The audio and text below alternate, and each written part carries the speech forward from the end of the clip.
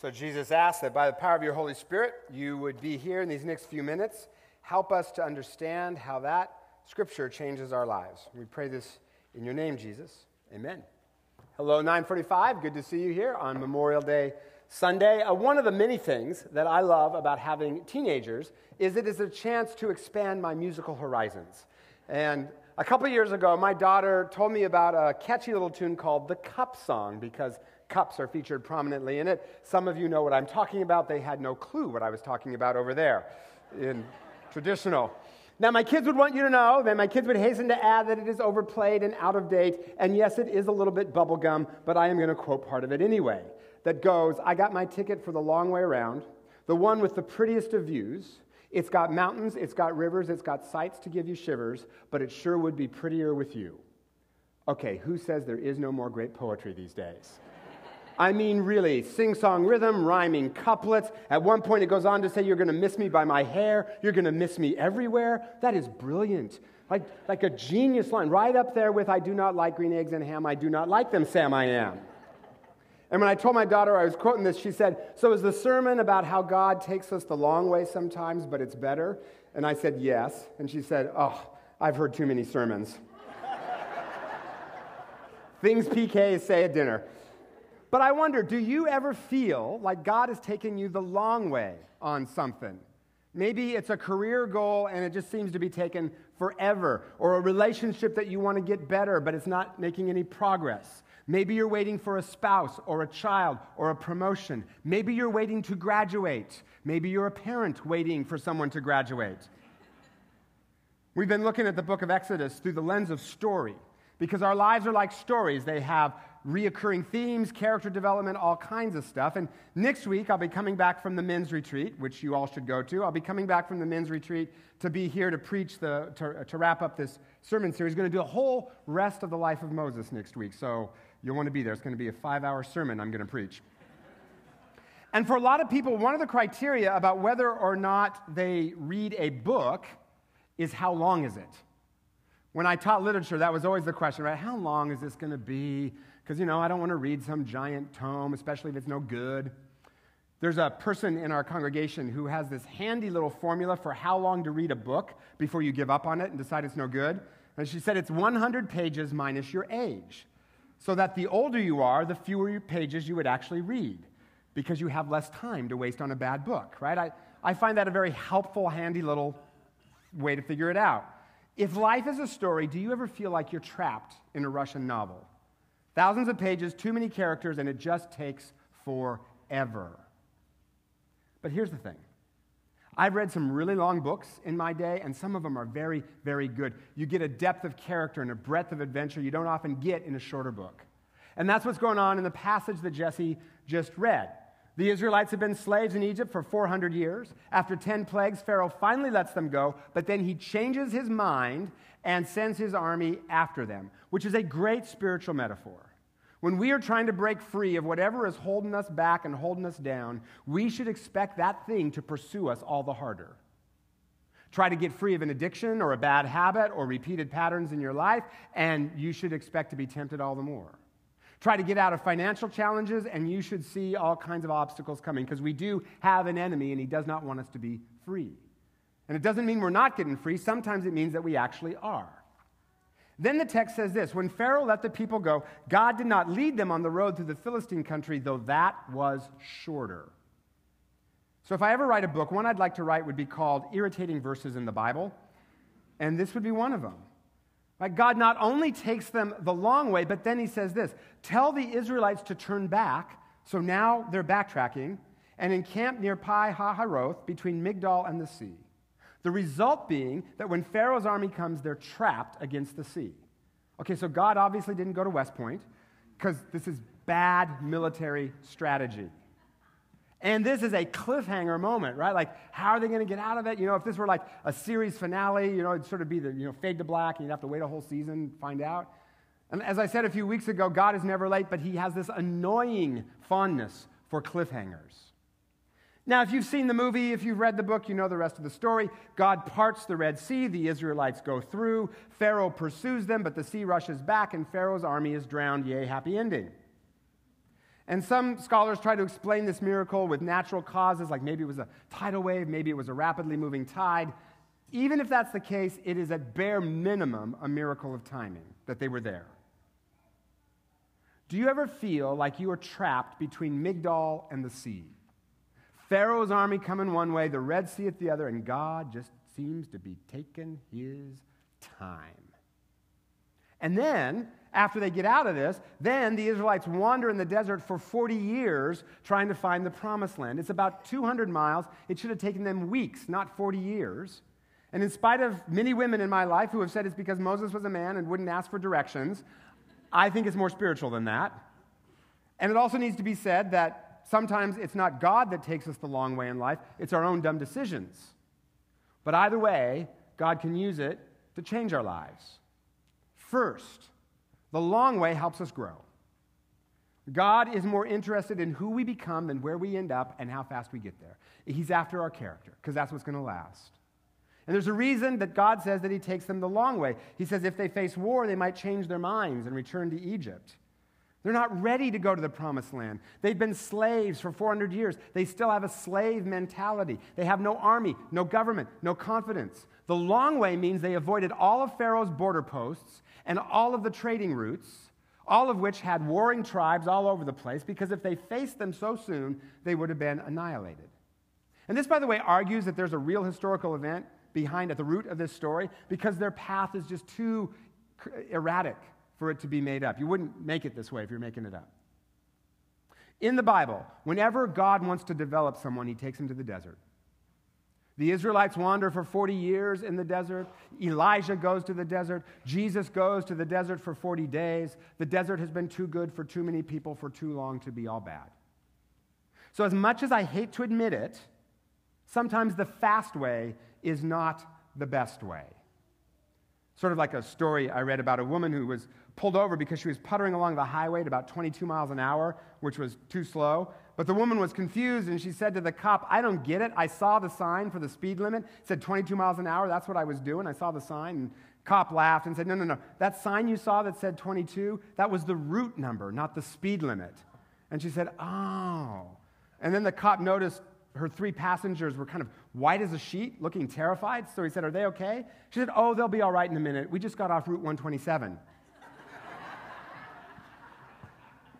As much as I hate to admit this, some of you are just now figuring that out.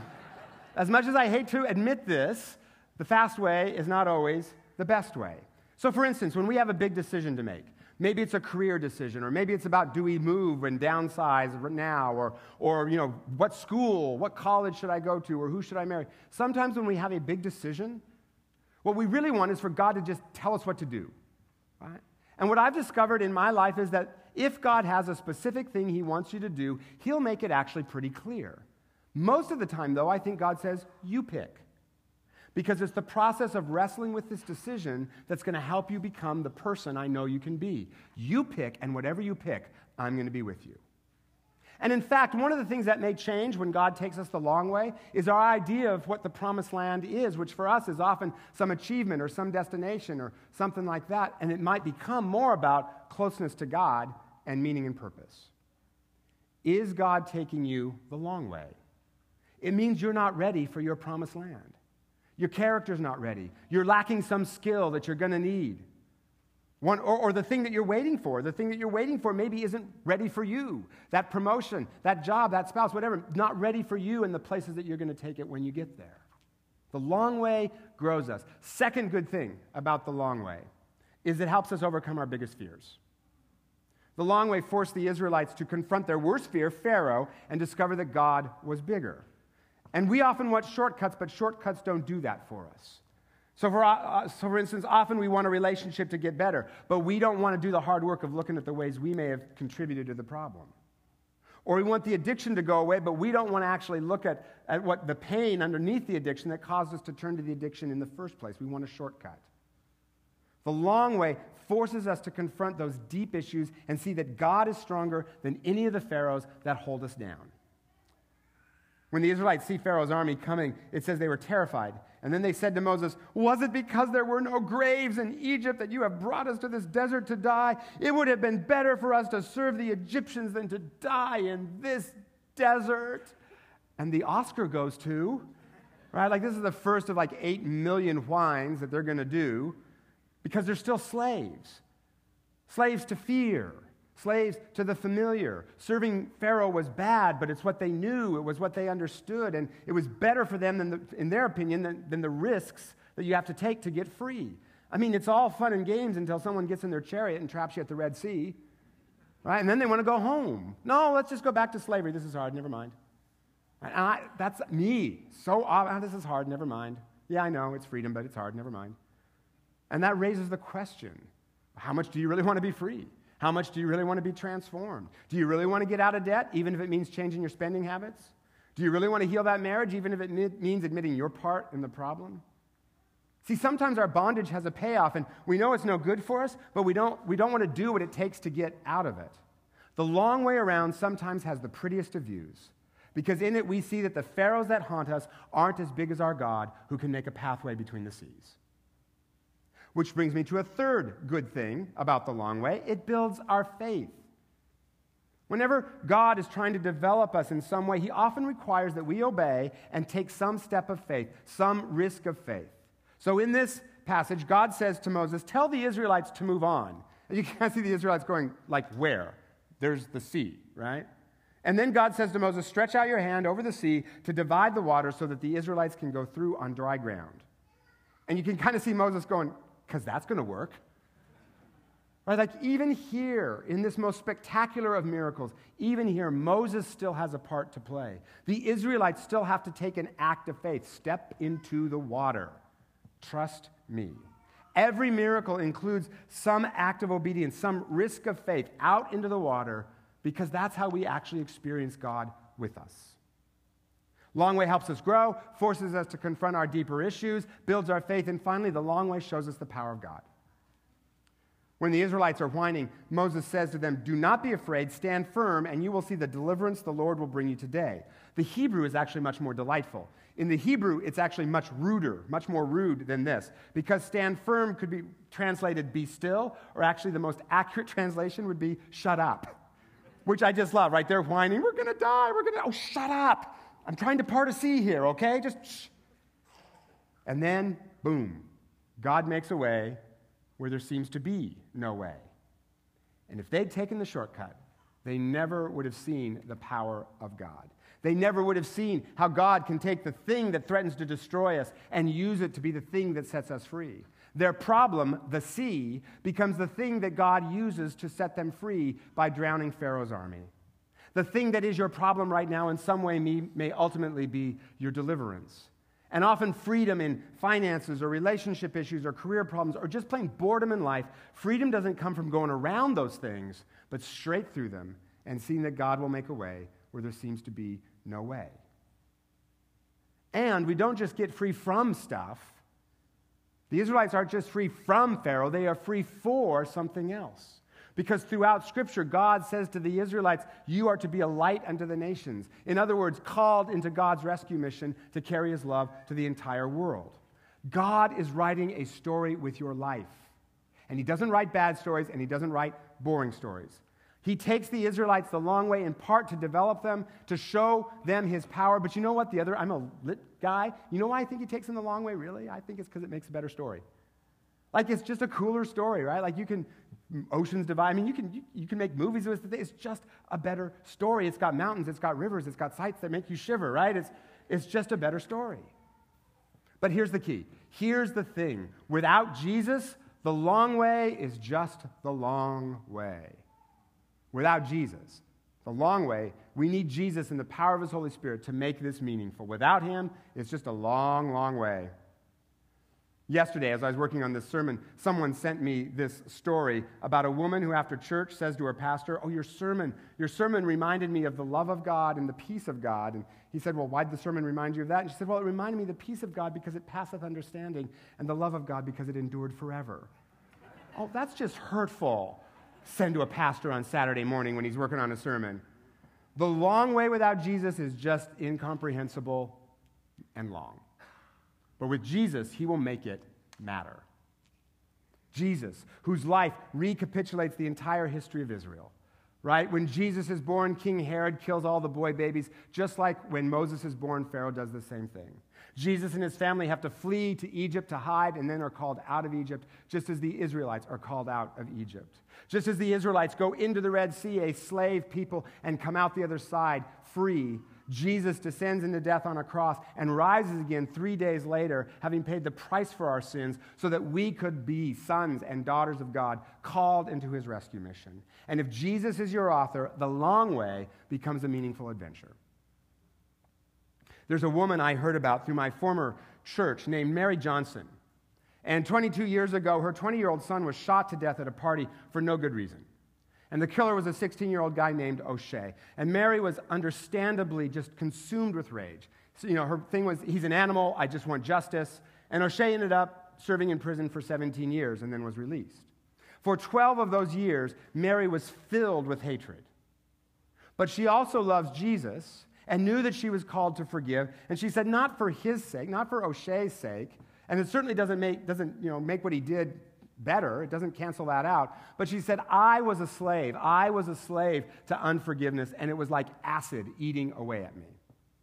So after 12 years and a lot of prayer, Mary asked to meet with O'Shea while he was still in prison. And she sat down and she said, look, you don't know me, I don't know you, let's just start there. And they talked for several hours in a painful, tearful conversation. And when it was time for Mary to leave, O'Shea said, can I hug you? And he said, I wanted to show her that I was sincere. And so Mary agreed, and when he hugged her, she started crying hysterically. And O'Shea said, all I could think was, I've been in prison for 12 years around hardened criminals, but this right here, this is the scariest moment of my life. Right? Like crying ladies scare me. But I wanted to show her that I'm there in your pain, even though I'm the one that caused your pain. Well, from there, they met regularly and worked through a painful process of forgiveness that lasted years. Years. And a lot of tears. And a lot of O'Shea saying, will you please forgive me? And a prayer, tons of prayer everywhere. And eventually, Mary forgave him, and now they have a very close relationship. O'Shea's out of prison. He still carries a lot of guilt, a lot of remorse, but he's learning to accept Mary's and God's forgiveness. And he is determined to pay Mary back for her kindness by doing something positive. So he's a Christian, and he goes into prisons, and he tells prisoners about the freedom that Jesus offers, and he helps them not repeat their life of crime when they get out. So there's all kinds of crime victims that are not going to happen because of O'Shea. And he says, if I'm ever going to call myself a man, I'm going to have to put on a man's clothes. And the biggest part of being a man is accepting responsibility, facing what you've done, and then doing what I call the 3 R's, retrain my thinking, retire my nonsense, and repurpose myself for good.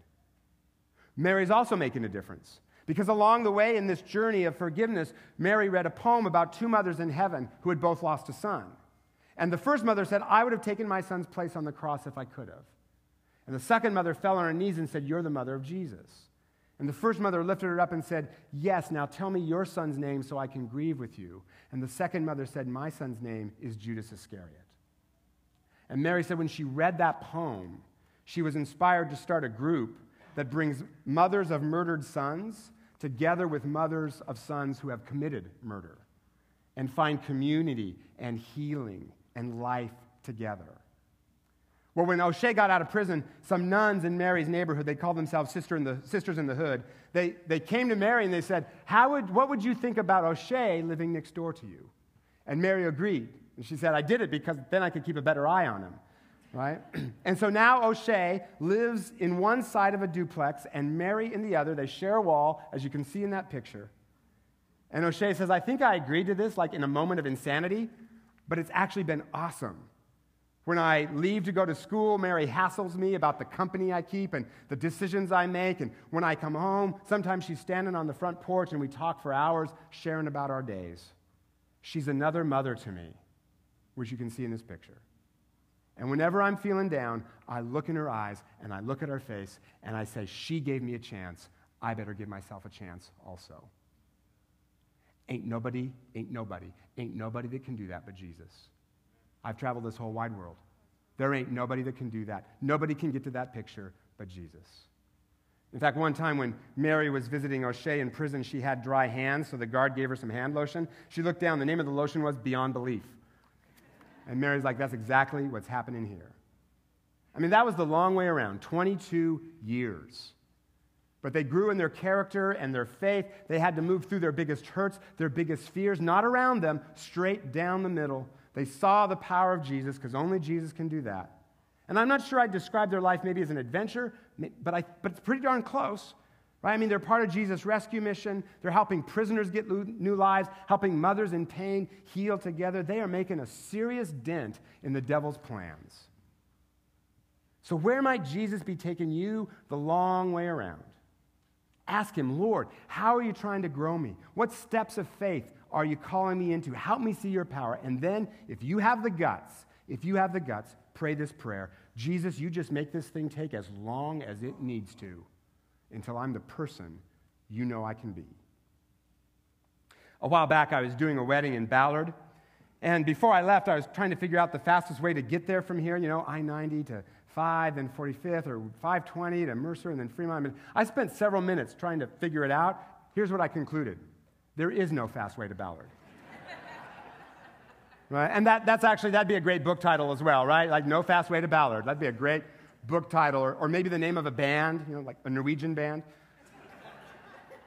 Sometimes there is no fast way to the thing that God is trying to do in our lives. And without Jesus, it can feel like a long, meaningless Russian novel, but if Jesus is with you, and he always is, it may take time, but you will grow. You will see God's power, and there will be meaning and joy.